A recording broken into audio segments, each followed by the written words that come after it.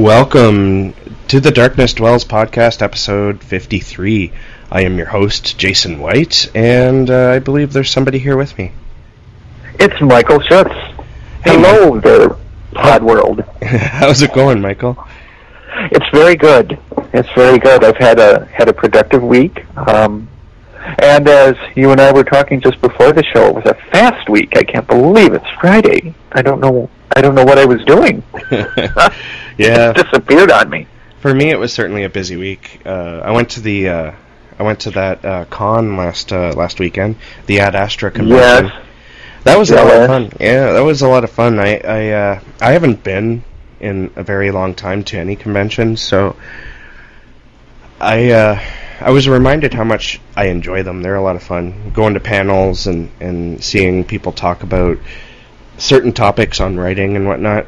It's just it's very educational and it's a lot of fun. I got to meet up with some old friends that I haven't seen in a long time, and if nobody's ever been to a convention, I highly recommend you saving up your coins and checking one out, because it's really uplifting. You can't believe just how awesome going to a convention is and meeting with like-minded people. I have yet to go, and I agree with you that I need to save up my coins and do it. You should. Man, I really want to. It's the last few years have just been really full. Yeah. I guess I've been concentrating on my writing a lot. Yeah.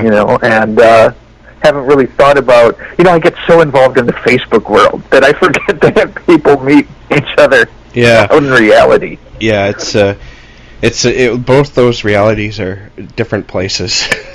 Yeah. Excuse me. And but yeah, I'm planning actually on going to another one or two this year. Now that I'm making some actual money again, not working in retail. Retail really breaks the bank. And that's sad. That's sad when you have to work so hard and you just don't have any money. Things to show for it. But, that gets me on a whole rant that yeah. Just not even going to get into. But the whole idea of having to bust your ass and not even being able to earn a living wage. Yeah, I know. Like, there's some people out there who work harder than any, like physically harder than people who make a lot of money, and they make nothing, Yeah. And I'm thinking, like, retail workers really have to go through the grinder because they have to deal with fucking customers. And let me tell you, customers, they can be a pleasant experience, but they can also be a very negative experience. Like I like to say lately, all it takes is one or two bad apples, and I'm experiencing that on a few different levels lately. But yeah, all it takes is a couple of bad apples, and things get put through the ringer. Yep. I was never any good at day jobs. No, I suck I myself. had like the actors experience. Actors always talk about how many jobs they've been fired from, and it seems like when you talk to writers, that have day jobs, they've kind of stuck with their same thing and they work really diligently. But I have had the actor's background. Yeah. in jobs. I could say the same because I don't know. I think I'm better at some of those retail jobs I was talking about than I feel I am. But I feel really uncomfortable working them, and I kind of feel uncomfortable where I'm working now. But that's only because there's so much machinery and things to learn that it's like, wow. Like, I sliced open my fingernails about a month ago, and let me tell you, that was a learning curve right there. I always think of the mangler whenever you start talking about your work, so I hope you didn't bleed into the machine. Actually, because now it will have a taste for human flesh. The funny thing about that is I did bleed into the machine. I bled into... No, never bleed in the machine. What we do is we have these cores that we stick on to these, cylindrical things, right? That's basically what captures and wraps the plastic around it, because we make plastic bags, right? And I was cutting over the film because the one roll was done, and that's when I sliced open my fingers. And on the new roll, there's probably when they get. I forgot about it until later because I sliced open my fingernails, right? But I remember now, like leaving a bloody handprint on the roll, trying to get the film onto the new roll. Oh, creepy! And so when it gets to wherever it goes within the factory itself to get worked on, they're going to find a bloody handprint at the end. Jason has been here. Yeah. So, with that terribleness out of the way, how about I go into something a little more positive, such as our sponsors, the people who are supporting the Darkness Dwells podcast in one way or another. And, yes. And first, I'd like to mention one hell of a company, publishing house called Crystal Lake Publishing. They've been publishing since 2012. And they have quickly become one of the world's leading indie publishers of mystery, thriller, and suspense books with a dark fiction edge. They recently released their first full-length novel, because before it was all short story collections and novellas, and that is Blackwater Val by William Gorman. And I highly recommend that you go and check that out. But they've also published a lot of really fantastic writers, such as Richard Thomas, Kevin Lucia, Mercedes M. Yardley. I mean, pretty much this is one of those publishers that keep and consistently release top-of-the-line stuff. So I highly recommend you check them out. And also we're also sponsored by Audible.com. If you don't know what Audible.com is, it's basically an online store, sort of like Amazon, and coincidentally enough, they're owned by Amazon. It's a web store for audiobooks, and you can join up as a member and get one audiobook, a month, for approximately $15 if you join up. But if you want a free month membership trial, you can go to www.audibletrial.com/darknessdwells, and from there you can choose any audiobook you want and download it right away and start listening to it, and you get that audiobook for free. And after the month is up, you pay, like I said, about $15, and I can't recommend them enough. They're awesome, and they have one hell of a good selection. Like, you can pre-order Joe Hill's new novel, The Fireman, I believe it's called. You can pre-order that and get it the day it's released. And if you don't know who Joe Hill is, then I don't know why you're listening to this podcast. You fell into this somehow, but you might be on the wrong podcast. Do you know who was going to be reading that? It'd be fun if his dad read it. I love how Stephen King reads. No, it's a lady who's reading it. I don't have it up here. Let me see. Audible.com. Yeah, we don't need me singing. When you read, and I ask this of everybody out there, when you read, do you ever read in the author's voice, if you know what the author sounds like? I do that with Stephen King every once in a while, yeah, but it's a little distracting. But I like that's fun when you know what they sound like. If you do it like your own private reading in your head. You know what I do, because I listen to a lot of Audible, or not. Well, actually, I do listen to a lot of Audible because I'm a member, and that's where I get my audiobooks from. But I listen to a lot of audiobooks. And I've listened to a lot of Stephen King reading his own works, and Neil Gaiman too. He's a fantastic narrator. I love listening to both of those guys. And going back to The Fireman, it's narrated by Kate Mulgrew. Oh my goodness, you're kidding. Nope. That's Captain Janeway. Yes. Oh my goodness, I'm getting it just for that. Oh my god, yeah. Oh, that's awesome. But its length is 22 hours and 20 minutes, and that's definitely unabridged. And it's going to be released on the 17th of May, which is from this recording, like about 10 days away. So definitely check that out. But like I said, if you do join up with Audible, you can pick any book you want. You don't have to do the pre-order. I just thought I'd mention that because I saw it the other day and I was like, awesome. And I love Joe Hill. I have only read Heart-Shaped Box. Oh, really? I have. Oh, yeah, and that's probably why that's all I read, because it was good. Yeah. But it was just good. Yeah. So I don't know. I just kind of stopped. I kind of felt that book was really relentless, and it's basically a chase novel in a sense, and and I just felt it was kind of relentless and all the bad shit that kept coming. I think I would highly recommend that you read his second novel, which is called God, why can't I remember it? Is that the Nosferatu? No, that's his third. The Horns?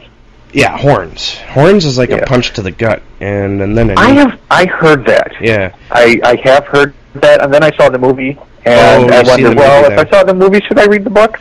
Well, which is a terrible thing for an author to contemplate, but I did think that. Well, since you've seen the movie, I've seen the movie too, you know what happens at the end, so you're going to lose that gut punch. I don't know, man, like, Joe Hill had me in tears at the end of that book. But you know what? I have forgotten already, because it's been over a year. Oh, well, I can only keep a movie in my mind for a year, then it's wiped out, so maybe it's a good time to read the book. Well, you watch so many movies that you just need to delete some to make room for the new ones. That's exactly it. There's not enough space on my storage drive. And speaking of movies, we're talking about one this episode. Yes, a great one. And that yeah, you say that now. Yeah. But yeah, we are talking about Castle Freak. So I think we should delve into that. What do you say? Let's get into some Stuart Gordon madness. But first, we should maybe discuss a little bit of some news items, and we will do that right now. Yes, I have some. Okay.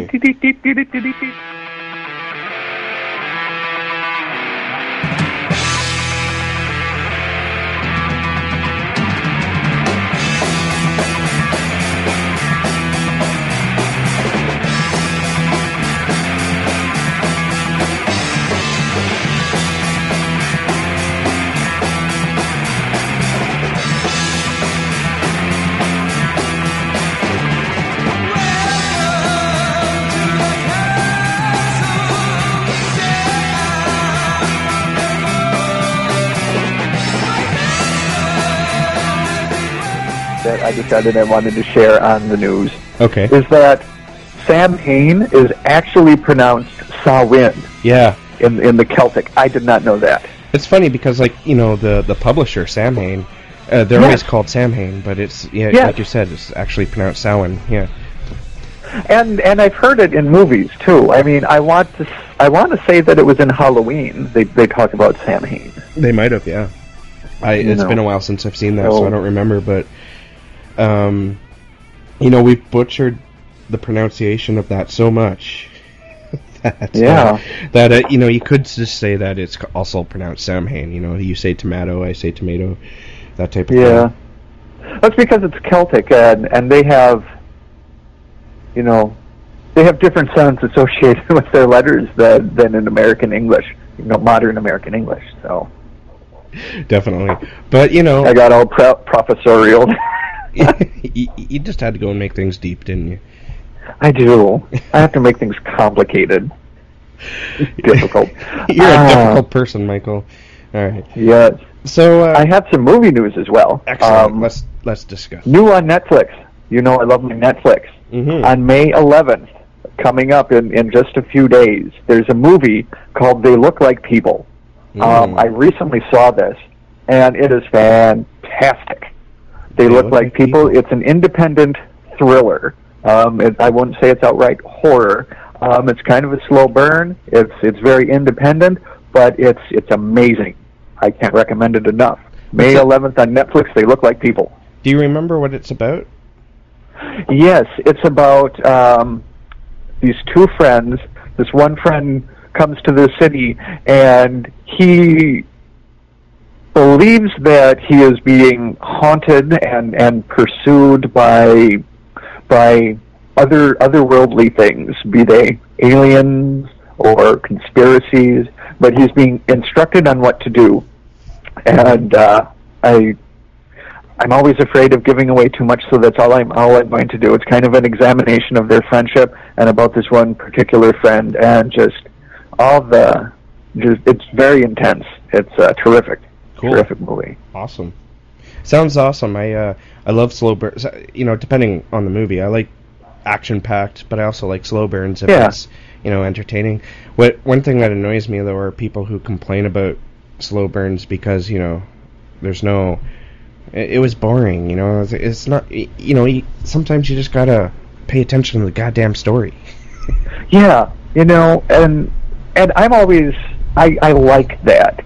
And I'm that way in books, too.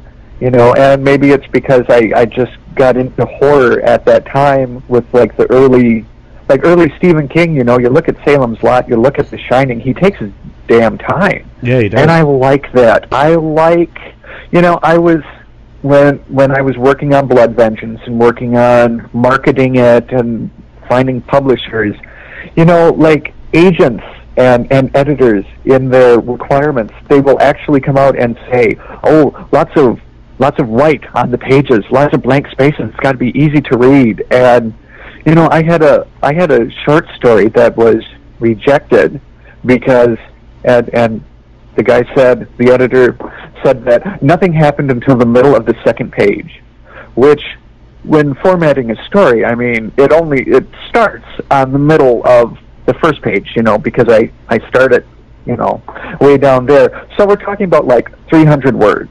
He rejected it because nothing happened in 300 words. So 300. Well, now, yeah. What are we coming through that we can't, you know, read a couple pages of setting? Yeah. You know. That's true. That's another soapbox. This is my soapbox day. You have a rant day. You know what? I do. I didn't know it was gonna come out like that. That's okay. There's about a million things I could rant about right now, but you know, that's life. I could probably create some new podcasts just based on some rants. That would be fun. That would be. We should do like I'd be a guest on that. Yeah, we'd like do an anonymous ranting podcast. That might be interesting. We disguise our voices and stuff. Yeah, yeah. Call in and have your say. Blah blah blah. That's interesting. All right. So, what else do you have? Well, you and I love to talk about our reboots. Yes. Guess what? Have you heard about this one? Have you heard about this one? Puppet Master is getting the reboot treatment. No way. Producer Dallas Saunier of Bone Tomahawk and Chad Ban, producer of the original Puppet Master, are teaming up on Puppet Master: The Littlest Reich. There's no director yet, but it will be written by S. Craig Zoller, who wrote and directed Bone Tomahawk. Excellent. And this is supposed to kick off a whole new series of Puppet Master movies. So lots of Puppet Master in the future. Speaking of slow burn, I wonder if the new Puppet Master movie will be a slow burn because of Bone Tomahawk. Because you want to talk about slow burn, Bone Tomahawk really perfected that. It did, and oddly enough, I guess that's why I didn't like it at first. You know, so I can get up here and preach and shake my finger, but I'm just as bad as everybody else when it comes down to it. You know, we're all hypocrites one way or another. Yeah, you know, it depends on what we're in the mood for. Yeah, that's true. You know, I love slow burns, but sometimes I want something fast. You know what? Sometimes it's expectation too. You know, you can't. I can't really pick on the people who bitch about movies because it was boring. Because you know, sometimes you go into a movie thinking it's going to be a lot of fun and exciting, and you get something completely like 180 different from what you were expecting, and you're like, "What the fuck is this?" Your old man. Green Inferno. You know what? I liked Green Inferno. Did you? Yeah, but I went in with low expectations, so I think that's the reason why I liked it. Yeah. My expectations have been simmering for, I think, an entire year because it got pushed back so much. That's a long time to get excited about something. Yeah, it is. And then, like, that's one reason why I hate... Well, I don't hate, but I don't like it when you hear about something that's, like, 2 years away. And, because then you keep on hearing about it, and when it finally comes out, you're like... you go in with really high expectations because it's from a franchise or a director that you love, and then you're let down because you've been waiting for it for so goddamn long. But thankfully that didn't happen with Star Wars. I have to say that, because I went in with that was so good. I went in with high expectations, and they were all met, to be honest. Well, we all had our disappointment with the prequel trilogies. I mean, man, I spent a lot of man hours convincing myself that The Phantom Menace was good. I mean, I really tried. Those three movies, they have their quality, I think, but they don't have that Star Wars feeling, I don't think. No. And there's also some things about it that are just annoying. Like the guy who plays Anakin, not the kid, but the older guy, I forget his name. Everybody hated him. I like Hayden Christensen, but I don't. I guess I'm the only one.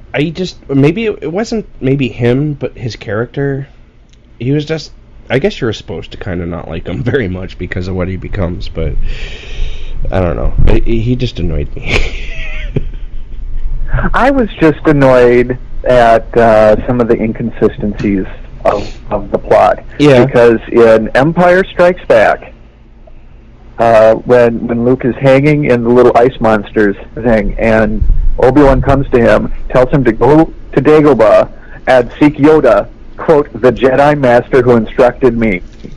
And then we go to the prequel, and Qui-Gon Jinn is instructing Obi-Wan. Yeah. What the fuck? Where did that come from? That made me mad. Did you throw your popcorn and storm out of the theater? No. I was saying, oh, this is good. I'm watching Star Wars. Yes. Try to convince yourself it's all okay. Mm-hmm. I tried to convince myself. Yeah, I can understand that. Actually, I don't think I went to the theater to see any of those. Really? Yeah. Wow. But going back to the Puppet Master, have you seen any of the Puppet Master films? I have, and guess what? I've forgotten them. Yeah. Well, I know I've seen the first one. I know that. Yeah. I've seen at least 3 or 4 of them, and you know what? I saw them, I guess, when I was around 15, 16. You know, that time in your life. Yeah. And honestly, they sort of melded into a lot of those movies from back then. And I rewatched it recently from listening to Dread Media. They did I think it was about a year ago, in September or October of 2015-14. They did like an episode where they didn't really review. They did like a sort of like a top 10 list, many different types of top 10 lists. They called it like the award show for the Puppet Master series. And it was really fascinating to listen to that. That made me interested in watching some of them again. You know what? They're actually a lot of fun, those movies. So it'll be interesting to see what's done if it actually makes it to, theaters or disc. And I'm always, when they go back to source material from that time, I always wonder what their take on it is going to be. Are they going to be like really gritty and scary, or are they going to be a little kitschy? Yeah. And wink, wink. We're remaking this franchise. Yeah. So that's always on my mind. Always wonder. What do you prefer when it comes to that? Gritty. Yeah. Me too. I loved. I mean, what Michael Bay did with the Texas Chainsaw Massacre movies was amazing. Which was weird because it's Michael Bay, Yeah. I'm not a big fan of. Actually, you know what? A lot of people hate on Michael Bay, but I don't necessarily like. You could pick on the Transformer films all you want, but really all he's doing is making fun action movies. There's no depth. Yep. There's not meant to be any depth to them. And he's terrific at them. He's he terrific at making fun action movies exactly. that don't go very deep. There's nothing wrong with those. There's nothing wrong with that. I get in the mood for those, and that's what I want. Actually. You know what? I watch them too, and I enjoy them, but they're not favorites or anything. And you know what? Sometimes the characters are really fucking annoying, but most of the time you don't have to hear them talk because they're fighting giant monsters, giant robots. So, Transformers was just amazing. I just recently got another subscription to HBO, and they show Transformers and Magic Mike all the time. Those movies came out like almost a decade ago. I don't know why they're still on HBO, but I've been watching Transformers again, and just what a perfect time to make that movie. When CGI is so good. I mean, it's for somebody that used to watch the cartoon and play with the toys, it's flat out cool to watch the Transformers in those movies. That's true. I used to play with those toys too and watch the cartoon. So it was nice seeing it come to to the big screen. Maybe that's where some of the hate comes from, because there's some people who are like, well, it's not faithful to the original source and all this stuff, but which is crap. I mean, like Hasbro really invested a lot, but But that's neither. I guess that's neither here nor there. It is what it is, and you know what? They're people bitch about them, but in the end, they make like hundreds of millions of dollars whenever they make one. So you can't argue with success. Exactly. All right. So what else? What else do you got? Oh, yes, that's right. We're doing a show. Well, we're also the Craft, which, believe it or not, is 20 years old as of May 3rd. No way.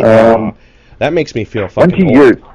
That was due for a reboot, and instead of like an actual reboot, they're going to make it more of a sequel, kind of a 20 years later sort of thing, with some new young witches and some kind of flashback hints at the past film and what happened. And the people involved in this are Lee Janiak and Phil Graziadei, who did the 2014 movie Honeymoon, which is another one to look up on Netflix. Yes, Honeymoon, definitely. It's fantastic.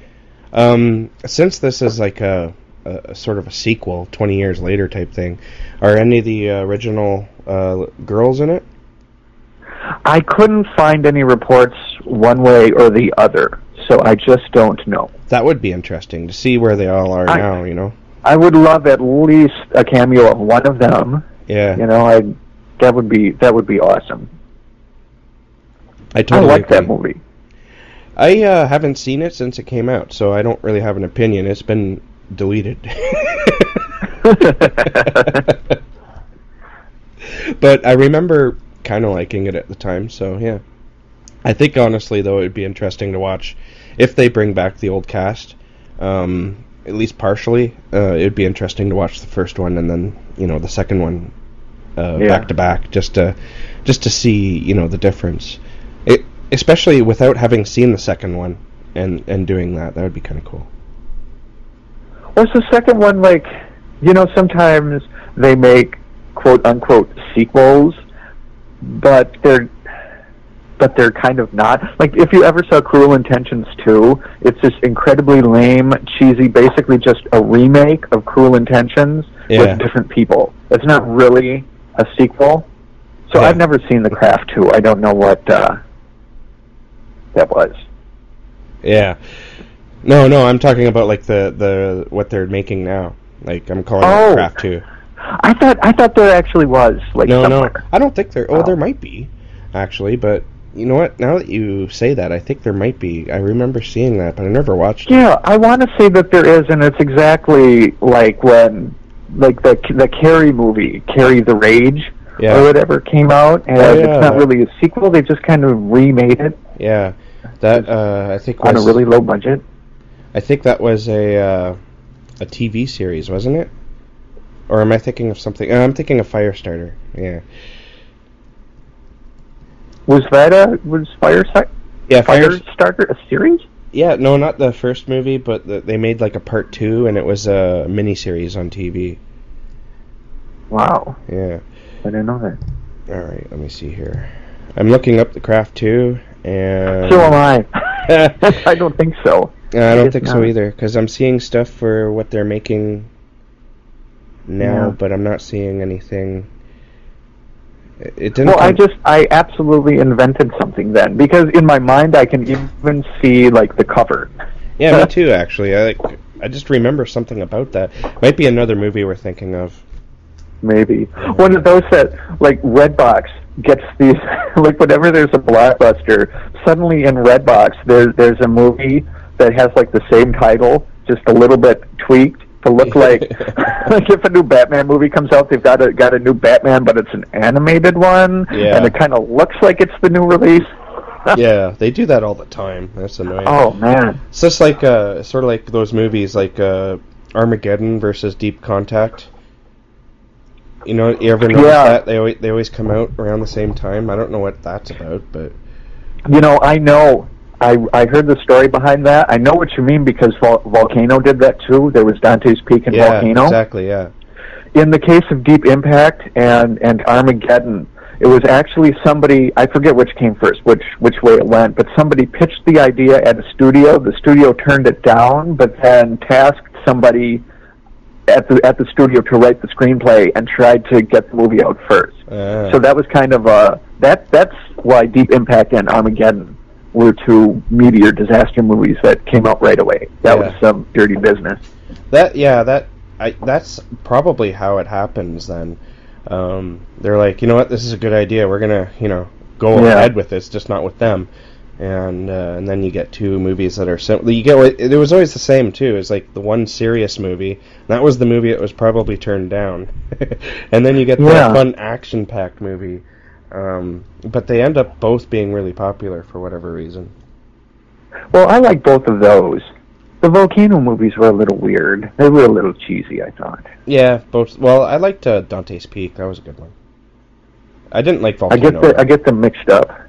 But the Volcano one was kind of bad, but hey, it's another fun action film, I guess. So, do you have anything else? Well, I do have one new release, if you'd like to hear about that. Sure, go ahead. Okay. New from Burning Willow Press. Dark Intentions, The Human Undead War by Jonathan Edward Andrzejczyk. Is available now.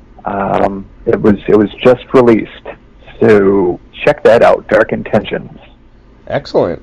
That sounds. Do you have a synopsis or anything?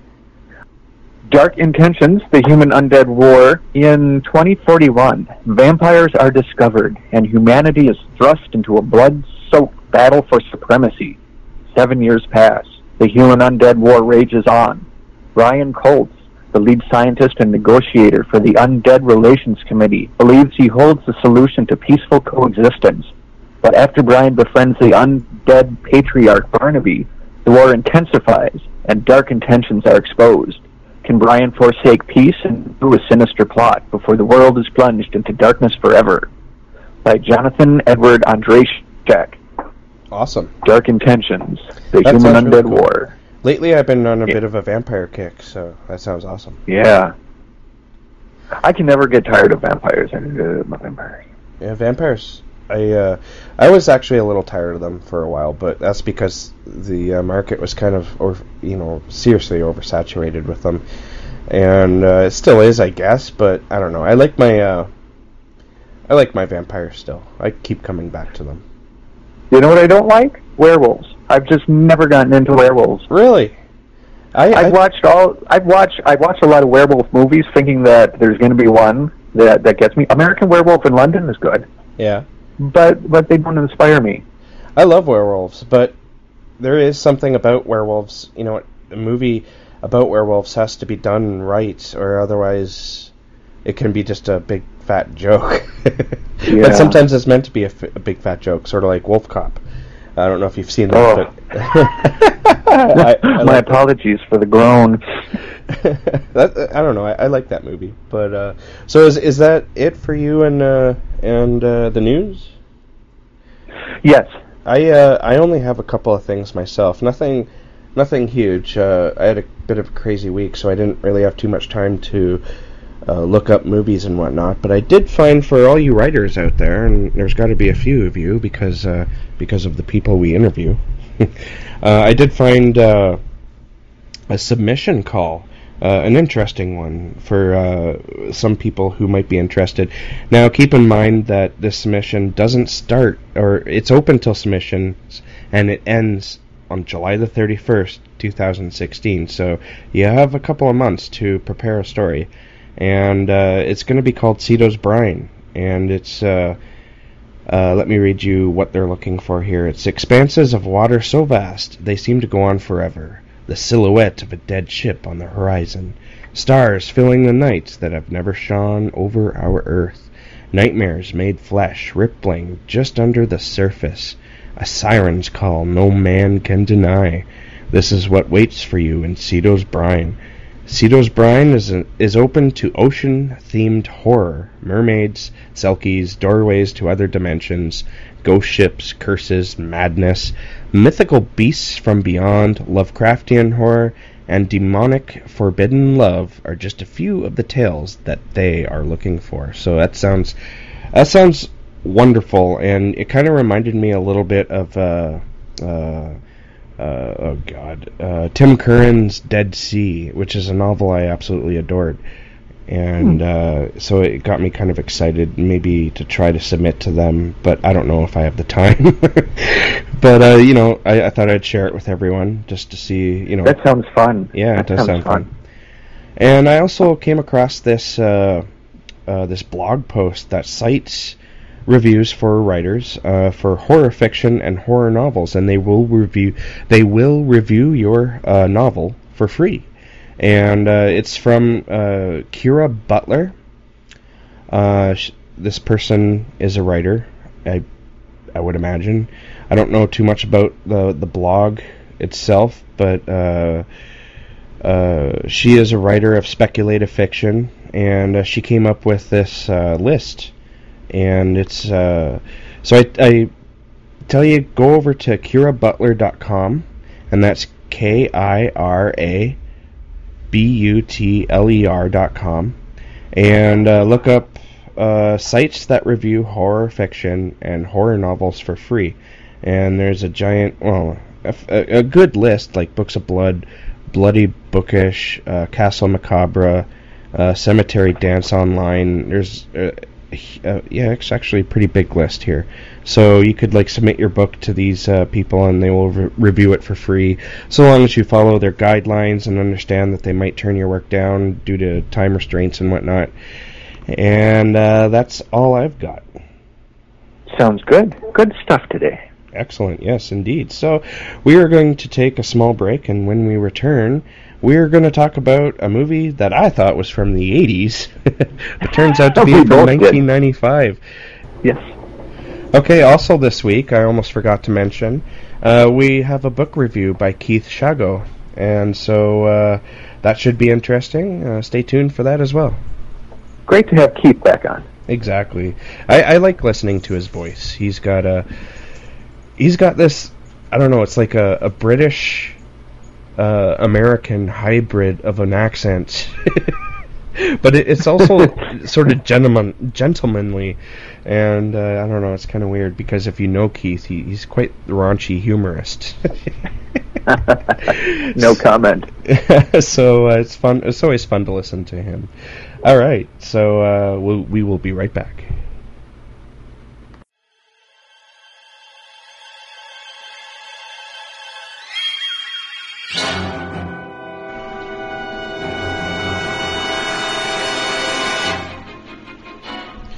With unmatched success since 2012, Crystal Lake Publishing has quickly become one of the world's leading indie publishers of horror and thriller books with a mystery and suspense edge.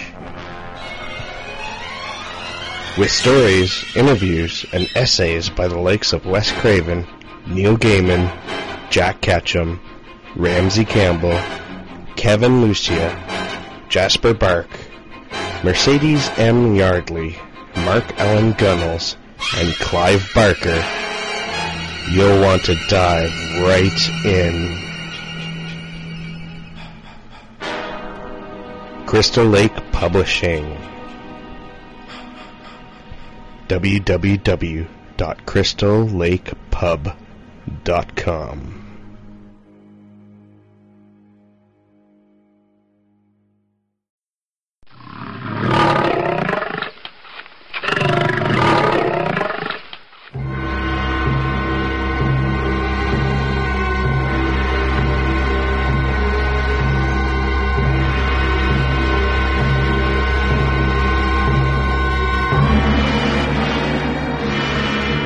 Who hasn't been startled by a spider, attacked by an ant, broken into a run because of a swarm of bees, or even gotten creeped out by making eye contact with a four-legged creation? I know I have. Bats, dogs, lions, primates, ants, bunnies, shadows, infections, shifty shapes, and more will sneak into your thoughts while reading this. Maybe you are out for a walk in the fog, on your way home from an average day of work. Perhaps you heard a whisper along the way. Was it a snake, a bird, an ape, an angel? Are you even safe? Be prepared to panic. Question your own beliefs and rethink your superstitions. Go ahead. Investigate that strange sound or weird neighbor. But beware of the beast, no matter if they are two or four-legged. Nature can be an amazing thing, unless of course you're a horror lover like me. This collection has me scared to leave my house, but also frightened to stay indoors with my own pets. There's no winning here, except for the authors who created these chilling shorts. Never underestimate the intelligence or emotions of an animal. Never misjudge the power of imagination. And never miscalculate your relationship with a beast. Think you can hang? Grab your courage and a copy of Beasts and prepare for a dark, fast-paced, edge-of-your-seat thrill ride. Each story has amazing character depth, suspense, shocks, and carries the theme of this ethology creatively and in the most entertaining way. You might have a few nightmares. Just make sure you're actually asleep. I most highly recommend this to all fans of modern horror. Beast Genesis, a dark ethology from Media Bitch Literary Agency.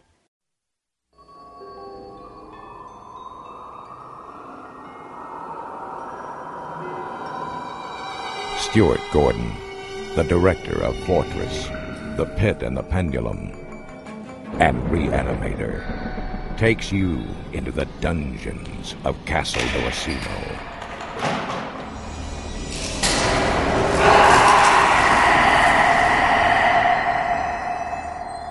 Now an American family. Welcome to Castle Riley, lady. Will inherit a legacy of evil. They say the castle is haunted. And a master of modern horror.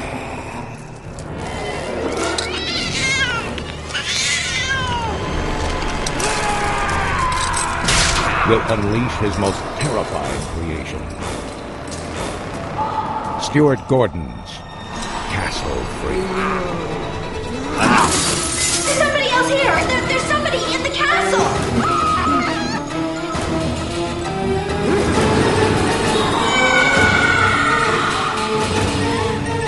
We want you to search the castle.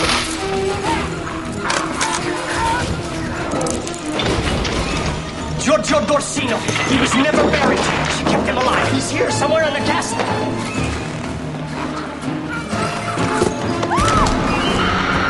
There was a madman in there, and my family is in danger.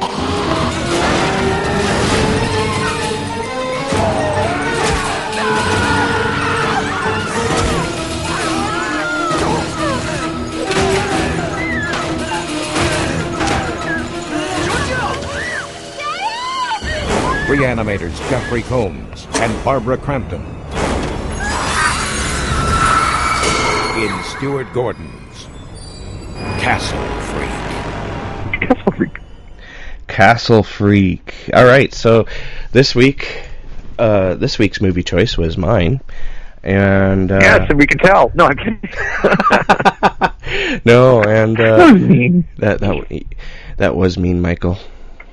I'm disappointed in you. I'm a mean person. You mean bastard. Nobody knows that about me. I'm a dick. I'm a real dick once you get to know me. I'm a nice guy until you get to know me. Oh, and then I treat you like shit. No. So step into my parlor. hope you don't make meat pies out of us. You know, I just watched a great movie that I'm going to do a blog on about that. So keep watching our WhereDarknessDwells.com. Yeah. But that's for a different discussion.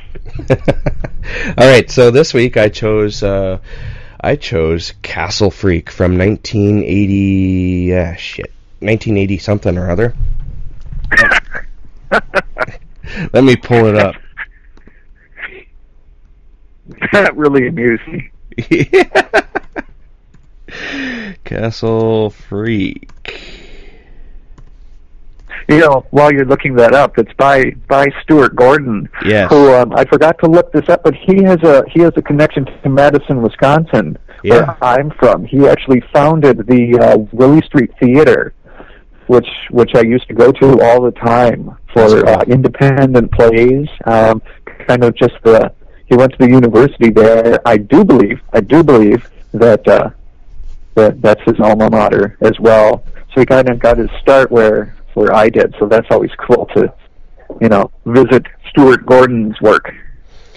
Yeah, I think that's really cool. I find that a lot of people, a lot of writers and whatnot come from your neck of the woods. Well, I really subscribe to Peter Straub's idea that like the fabric of reality gets kind of stretched thin in the middle of the country, and lots of weird things happen. I think really it's winter that does it. That's very possible too.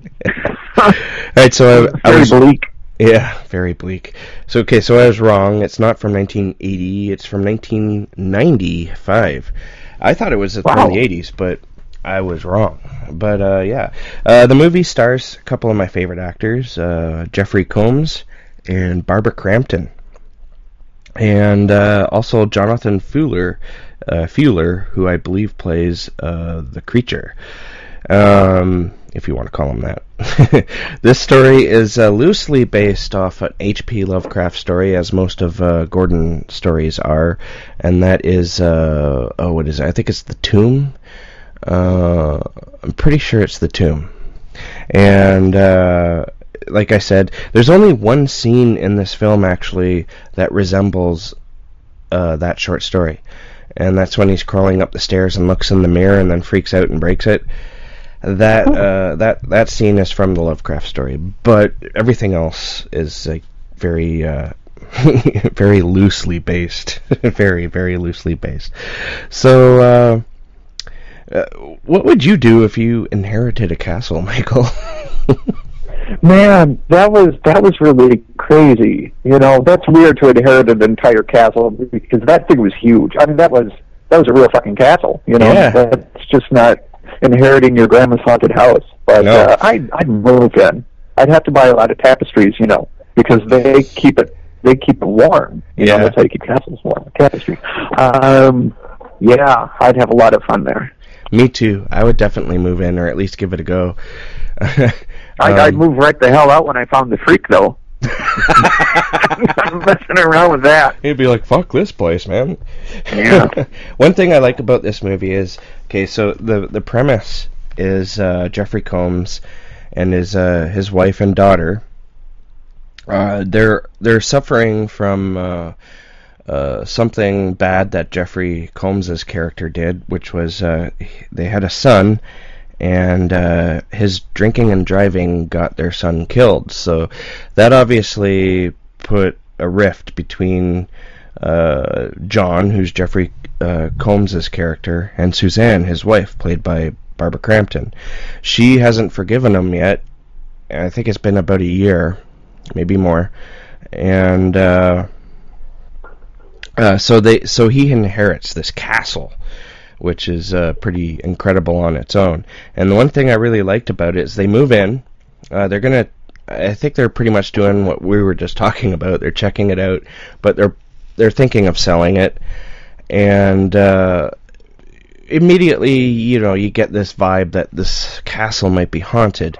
I'm glad they didn't play that up too much. You learn pretty quickly into the movie. Actually, you kind of get the idea from the movie's prologue that the ghost is a real person living in the dungeons, and this person is seriously fucked up.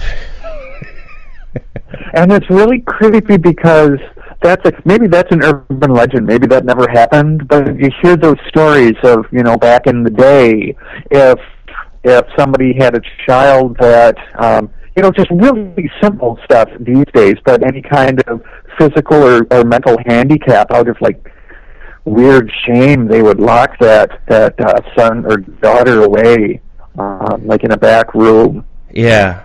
But they didn't just lock this poor kid away. No. They tortured him, and she was really fucking cruel to him. Oh yeah, they tortured him so bad that when you see him walk, he can't walk right because obviously his hip bone was broken at some point or something. His skin is nothing but scar tissue. And his face is all fucked up. You've probably seen, if you haven't seen this movie, you've probably seen the cover. And the cover is, well, that's the freak's face, and as you can see, his lips are all fucked up. He's missing half his lips actually, and so he's living in the basement, and The interesting thing about the freak is that I don't think he truly means to hurt anybody. He just doesn't know any better. Since he was 5, the story behind him, and I don't really think this is exactly... Well, I guess it's a little bit spoiler, but basically, I forget how, but he was supposed to have died when he was 5, but he didn't die. And so they kept him chained up in the basement and tortured the hell out of him, because that's what you do. When you own a castle in the freak, yes. Yeah. So they tortured the hell out of him, and so that's all he knows. All he knows is pain. And when we meet him, he's still chained up from when his I guess it's his grandmother or his mother. I don't know. She was an old lady who died. Was it the grandmother? I forget now. I think it was the grandmother, but yeah. So she died, and the only way he still stayed alive is from the castle's staff, because they have like a maid and somebody else who works there, and so I believe the maid was probably feeding him, but he's still chained up. And of course he chewed off his lips. Yeah, well, his face is all fucked up. Oh, poor guy. But I remember. I don't know why I said that, but there's that one scene. Like what makes him decide to escape from his bonds is when the family goes downstairs and he sees the daughter, and well, let's just say he gets excited, and so he very grossly dislocates his own thumb by biting into it.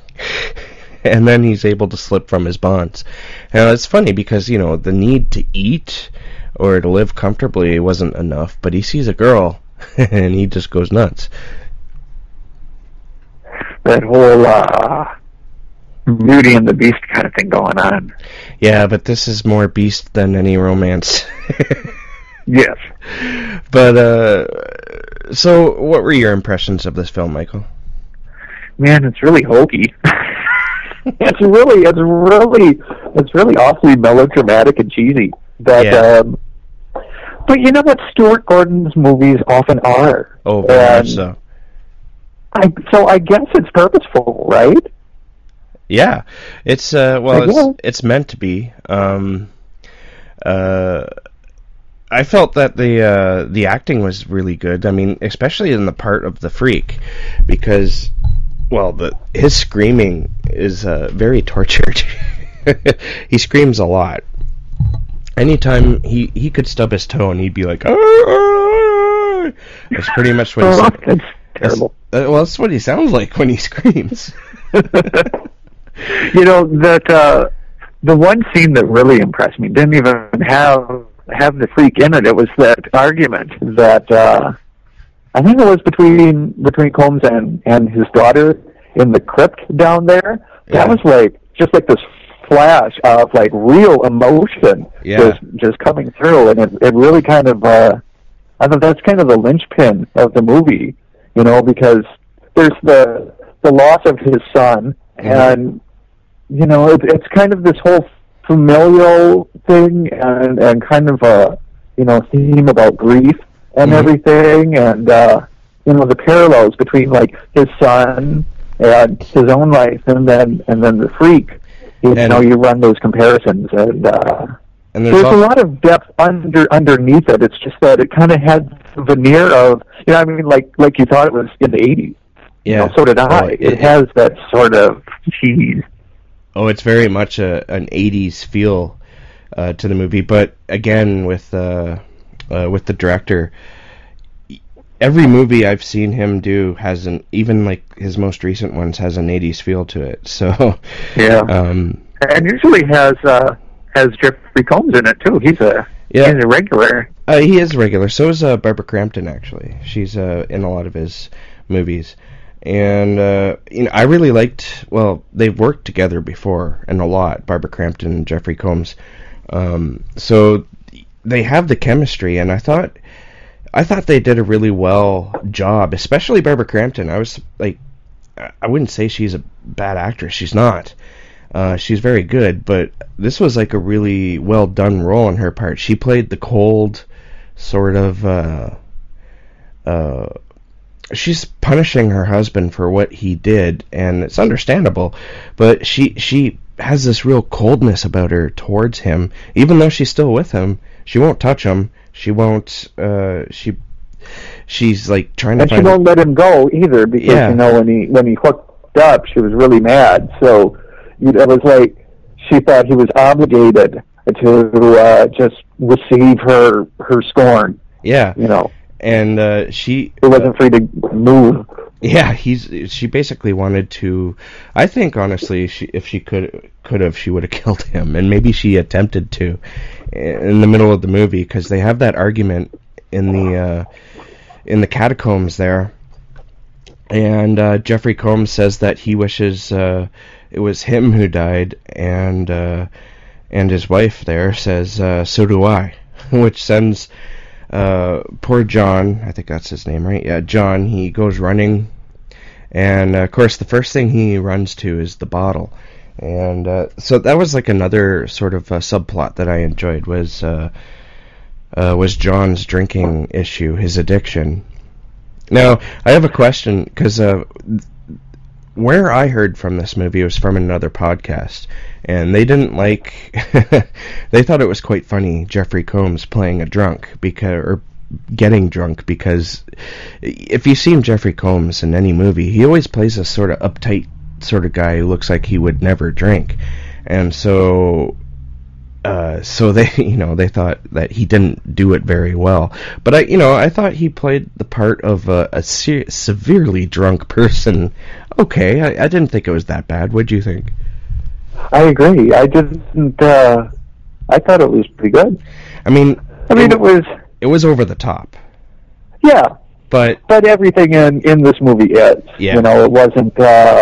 I'm trying to think of, you know, some like when Nicolas Cage won his Oscar for Leaving Las Vegas. You know, it's not that kind of meaty alcoholic role. You know, it was a little bit more campy, but I thought he did a pretty good job. Yeah. Yeah, I wouldn't have, you know, criticized the poor guy for that. No, I thought all actors in this movie did a pretty good job.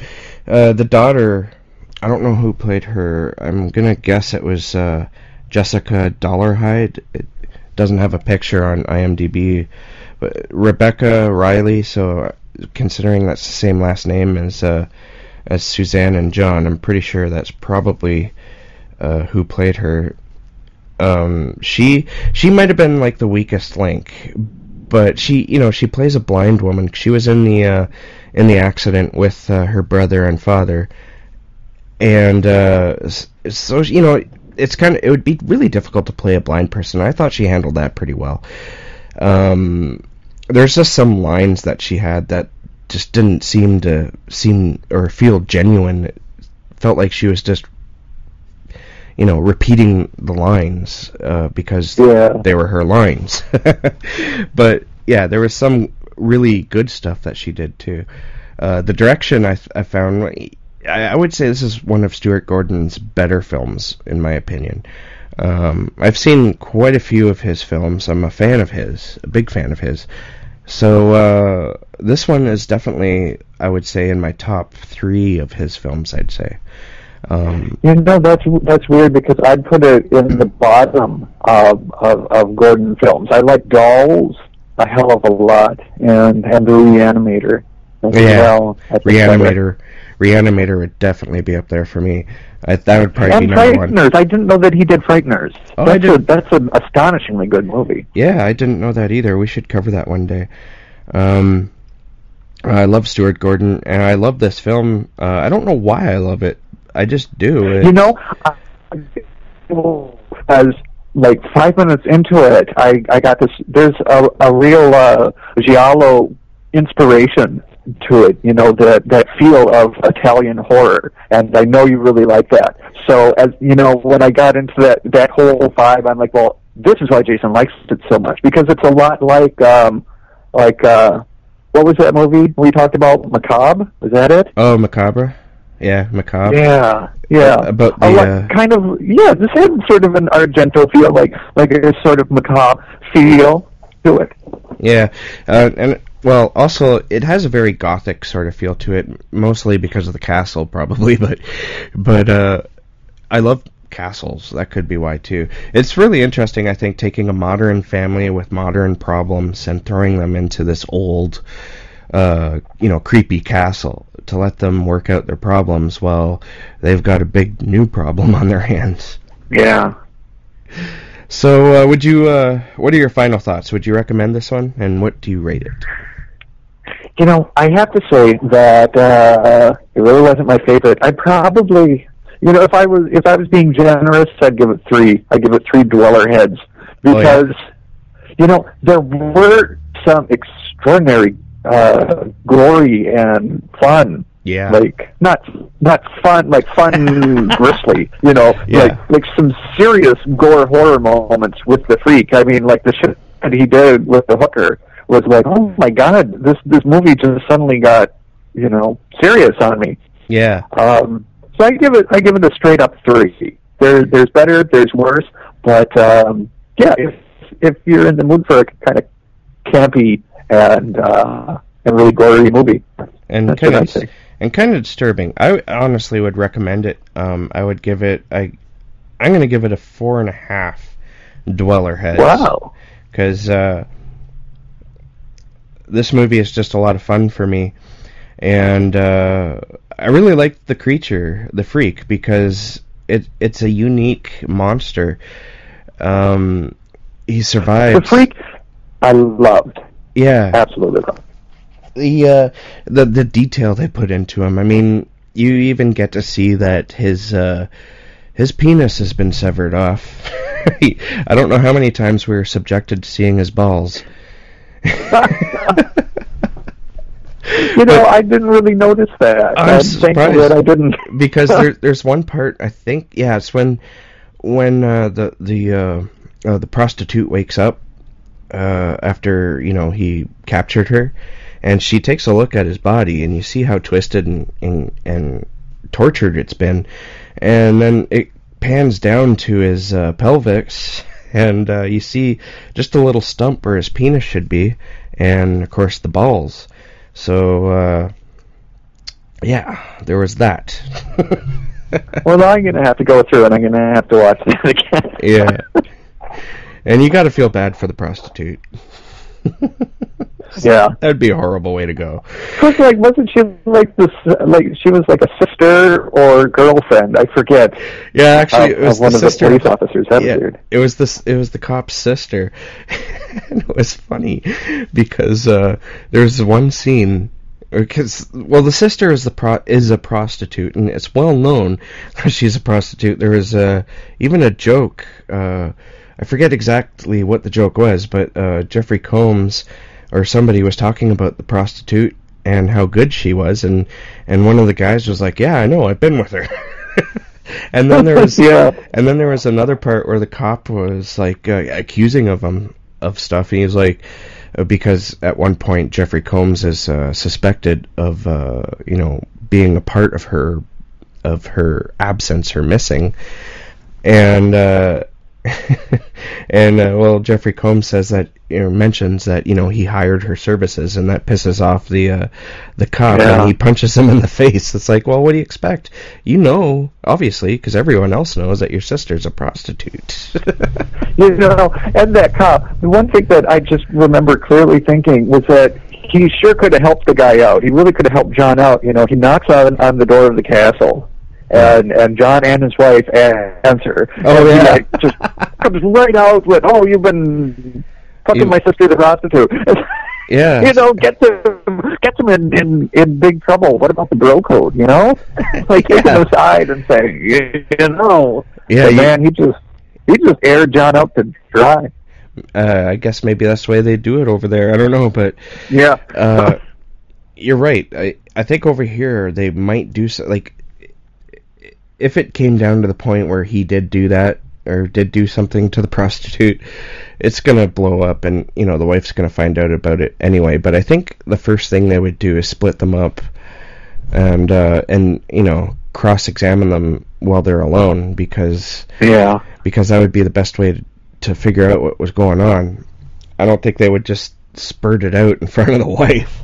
I don't know, maybe they would. I don't know. But, yeah. So I recommend it. $4.50 stars for me. Michael's a stick in the mud. Yeah, a little bit. And he gives it 3. But even one thing you can expect out of this movie, I think, especially if you like gory things or twisted things, is you're gonna at least have some fun watching it.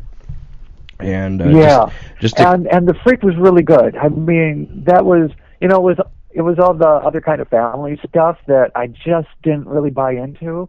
But the actual castle freak and the things that he did were really good. Yeah, really good. Definitely.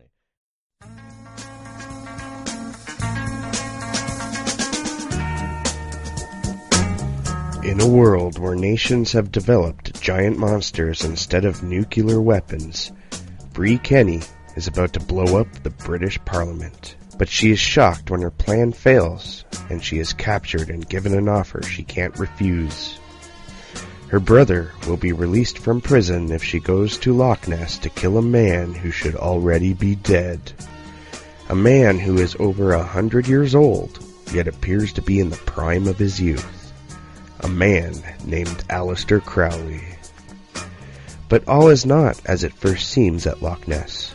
An ancient power is rising from the depths, and an entire cast of character want to get control of it. Will Bree work for the crown or against it? With her government handlers watching her every move, Bree discovers the true power within her as she brings hell to downtown London and live up to her promise as Babylon, the Scarlet Woman, the mother of abominations. Mixing military intrigue, kaiju action, and occult ritual, Mother of Abominations is the debut novel of Desmond Reddick, and the first novel in the Monster Earth series from Mechanoid Press. Kaiju pulp at its best, available in ebook format on Amazon.com.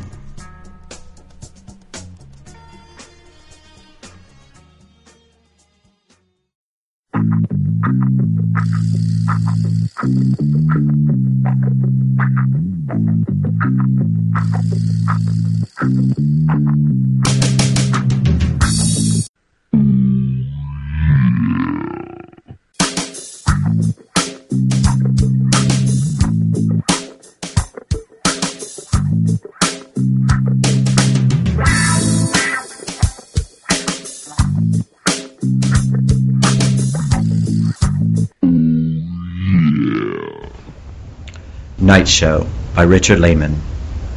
A story told in two parts. This is the second reprint of the 1994 horror novel by Richard Laymon.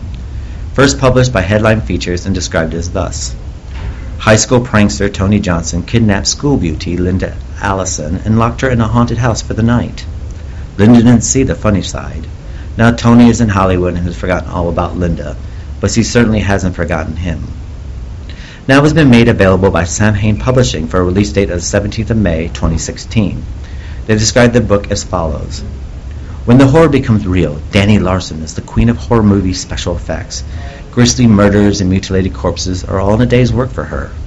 Nothing frightens her, not even watching herself torn to pieces on the screen. But now the gore is real, and Danny is terrified. She is being stalked by the Chill Master, a psychopath who wants to be Danny's apprentice, her lover, and eventually her replacement. Can Danny find a way to survive, or will this real-life horror movie scare Danny to death?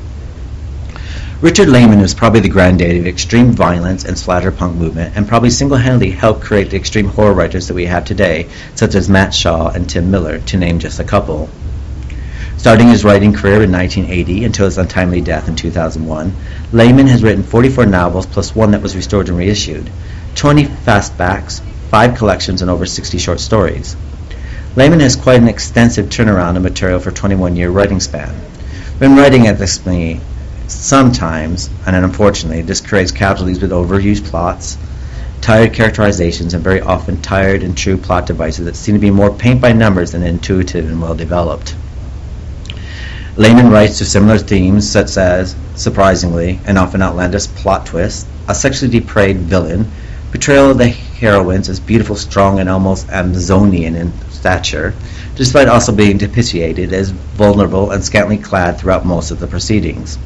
Pendulous breasts, and revenge. These are all present in this book, and unfortunately not a lot thought was brought to the fore when using these trusty themes. The night show starts out promising enough, with a girl being abducted by 3 men and taken to a quote-unquote haunted house in the small uptown state town in New York State. After being tied up and slapped about, Linda escapes only to be hit by a car and go into a coma. The action then suggests to Danny, top of her game, special effects artist whose passion is working on stalk and slash horror films, and her new relationship with her special effects assistant. All was going well as the relationship is now new, so the sex is great and the love is explosive until Tony starts stalking and throwing herself after Danny in a sleazy manner, making Danny uncomfortable. So uncomfortable that she still tries to stay friendly with him.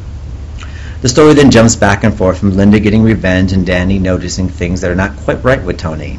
This is where the story starts to come apart at the seams, unfortunately. The book suffers from wafer-thin characters and logic, is apparently missing from any of the main characters. The secondary characters are pretty much non-existent, and plot devices are very forced. This is basically pulp fiction at its worst, but there are some glimmers of hope as this is a real page-turner, and if you are able to sustain belief in logics and plot devices, you should be able to finish this in one sitting. Night Show is a fun roller coaster ride that takes you from point A to point B, but you will need to ensure you are on autopilot, as it's basically an extremely bad B movie without a good editor. This is not one of Laymon's best. To experience Laymon at his best, try the Beast House trilogy or the Traveling Vampire Show. Laymon has some exciting books out there, but unfortunately this one will probably not be the best place to start when reading his back catalog. Tired and ridiculous formula that is not very well thought of. He must have wrote this in his sleep. So on a scale of 1 to 5 stars, I would give this a 2. 2 because it's Richard Laymon, and because it's a quick, fast read, and it will not take you very much time. But if you're looking for something more in depth and something to feed your mind, please stay away from Night Show by Richard Laymon. This is Keith reviewing Night Show by Richard Laymon for Darkness Dwells. Thank you.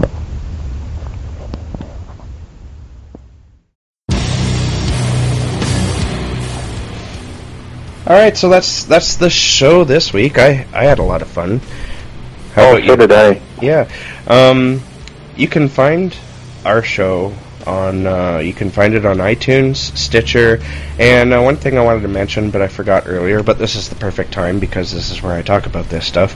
Recently, I put the show up on Google Play, so you can check it out there now too. And Google Play is actually kind of new to the whole podcasting thing, but so they don't have too many podcasts yet, but it's growing, and so I highly recommend you check out, if you're a big fan of Google Play like I am, I suggest you go and subscribe there as well, and always leave a review and a rating if you can. Yes. Please review and comment. Yes, and stay tuned, future shows. I've got one interview that's in the bag that'll be coming out next week. That's with Sephra Guerin. So we will have a guest, Sephra Guerin. And I also, while I was at Ad Astra, I lined up a few other interviews. It was on a Saturday night in a hot, sweaty room party, and everyone was pretty well drunk. I was drunk, and I was talking to some of my old friends, and I was like, I'm doing this podcast now. I want to be on a guest on the show, and they're like, yeah. So we didn't want to do it on Sunday because that's the day everyone leaves. So I got to contact a bunch of people, and we will bring you that when it's available. That's exciting. Got a lot of stuff coming up. Indeed. So if you want to get a hold of us, you can do so easily by contacting us through email, and you can do that at darknessdwells74@gmail.com. You can get a hold of us on Facebook, and there's a couple different places you can get a hold of us there. You can get a hold of us on our personal accounts. You can also contact the show itself, and one of them, the easiest one, is the one that I know the address to, and that is www.facebook.com/where-darkness-dwells, and that is the page you can go and like. We're always posting stuff on there, and you can comment on it. And if you want to contact us via our group, just do a search, and it pops up. And we're also available on Twitter, and you can get a hold of us there at DarkDweller74. And I believe that's everything. There's a lot of places that you can get a hold of us. And check out Michael Schutt's fiction. Yes, that's my new definitely. site. Check out. Yeah, you can go and if you like what you hear from us and you want to help support us, you can do so easily by buying our books. You can buy The Haunted Country on Amazon.com, and you can buy Blood Vengeance by Michael on Amazon.com. And we would really appreciate if you did that. And thank you, as always, for listening. And I think that's it for this week. Sounds good. It was a great show. It was. And until next time, stay dark, my friend. Stay dark indeed.